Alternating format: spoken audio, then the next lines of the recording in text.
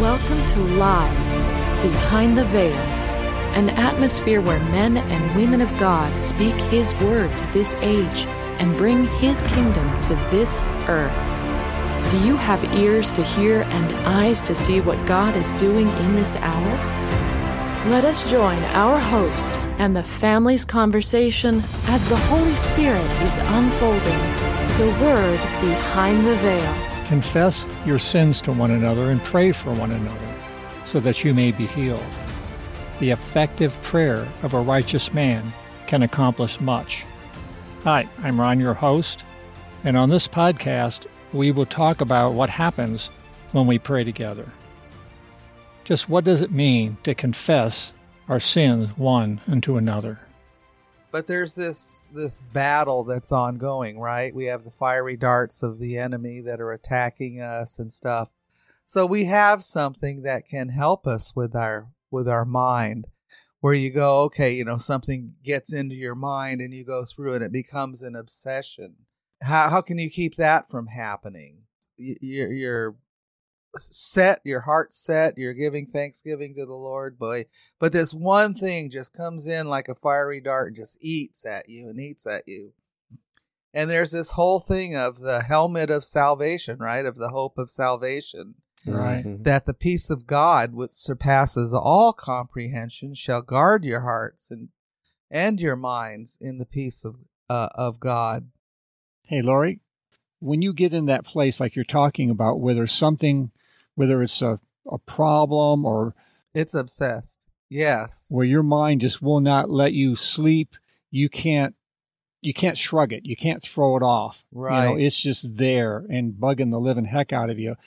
Because I've tried different things, and I can't say I haven't been very successful with that.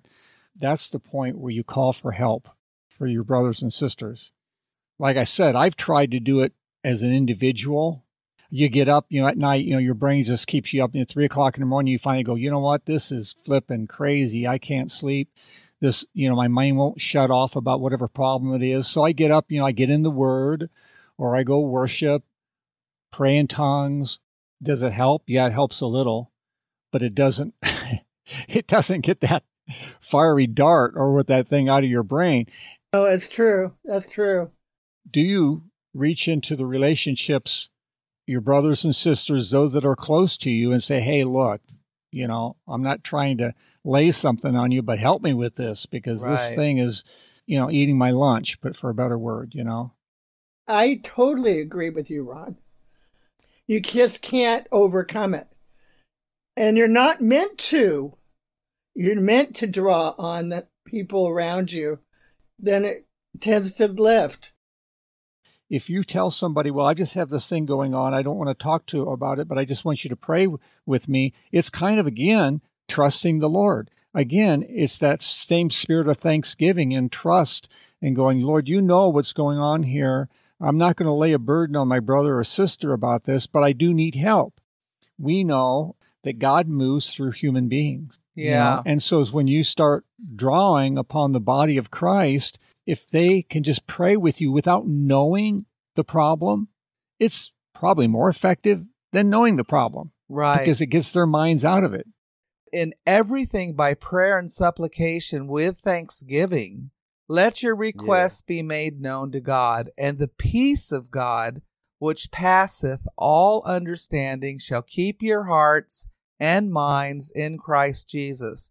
So what he's saying here is, if we have our minds set on the Lord, and it tells you in the Word to think of these things that are lovely and of good report and of virtue, so that you don't get captured by those things that snare you. And then there's a verse in Isaiah as well that says, thou wilt keep him in perfect peace, whose mind is stayed on thee, because he trusteth in thee. Many of the times when we reach out to one another, we're asking for intercession. And if you ask for prayer, the old terminology, well, tell me what's bothering you so I know what to pray about. That's the old way of doing things. It doesn't work in this day and age. And when we're interceding for one another, we don't need to know what the problem is. I think it's coming to the point where we have to really recognize what's happening. God is looking to create us, giving ourselves to being created and cutting off the negative. But Lord, show me who this person is.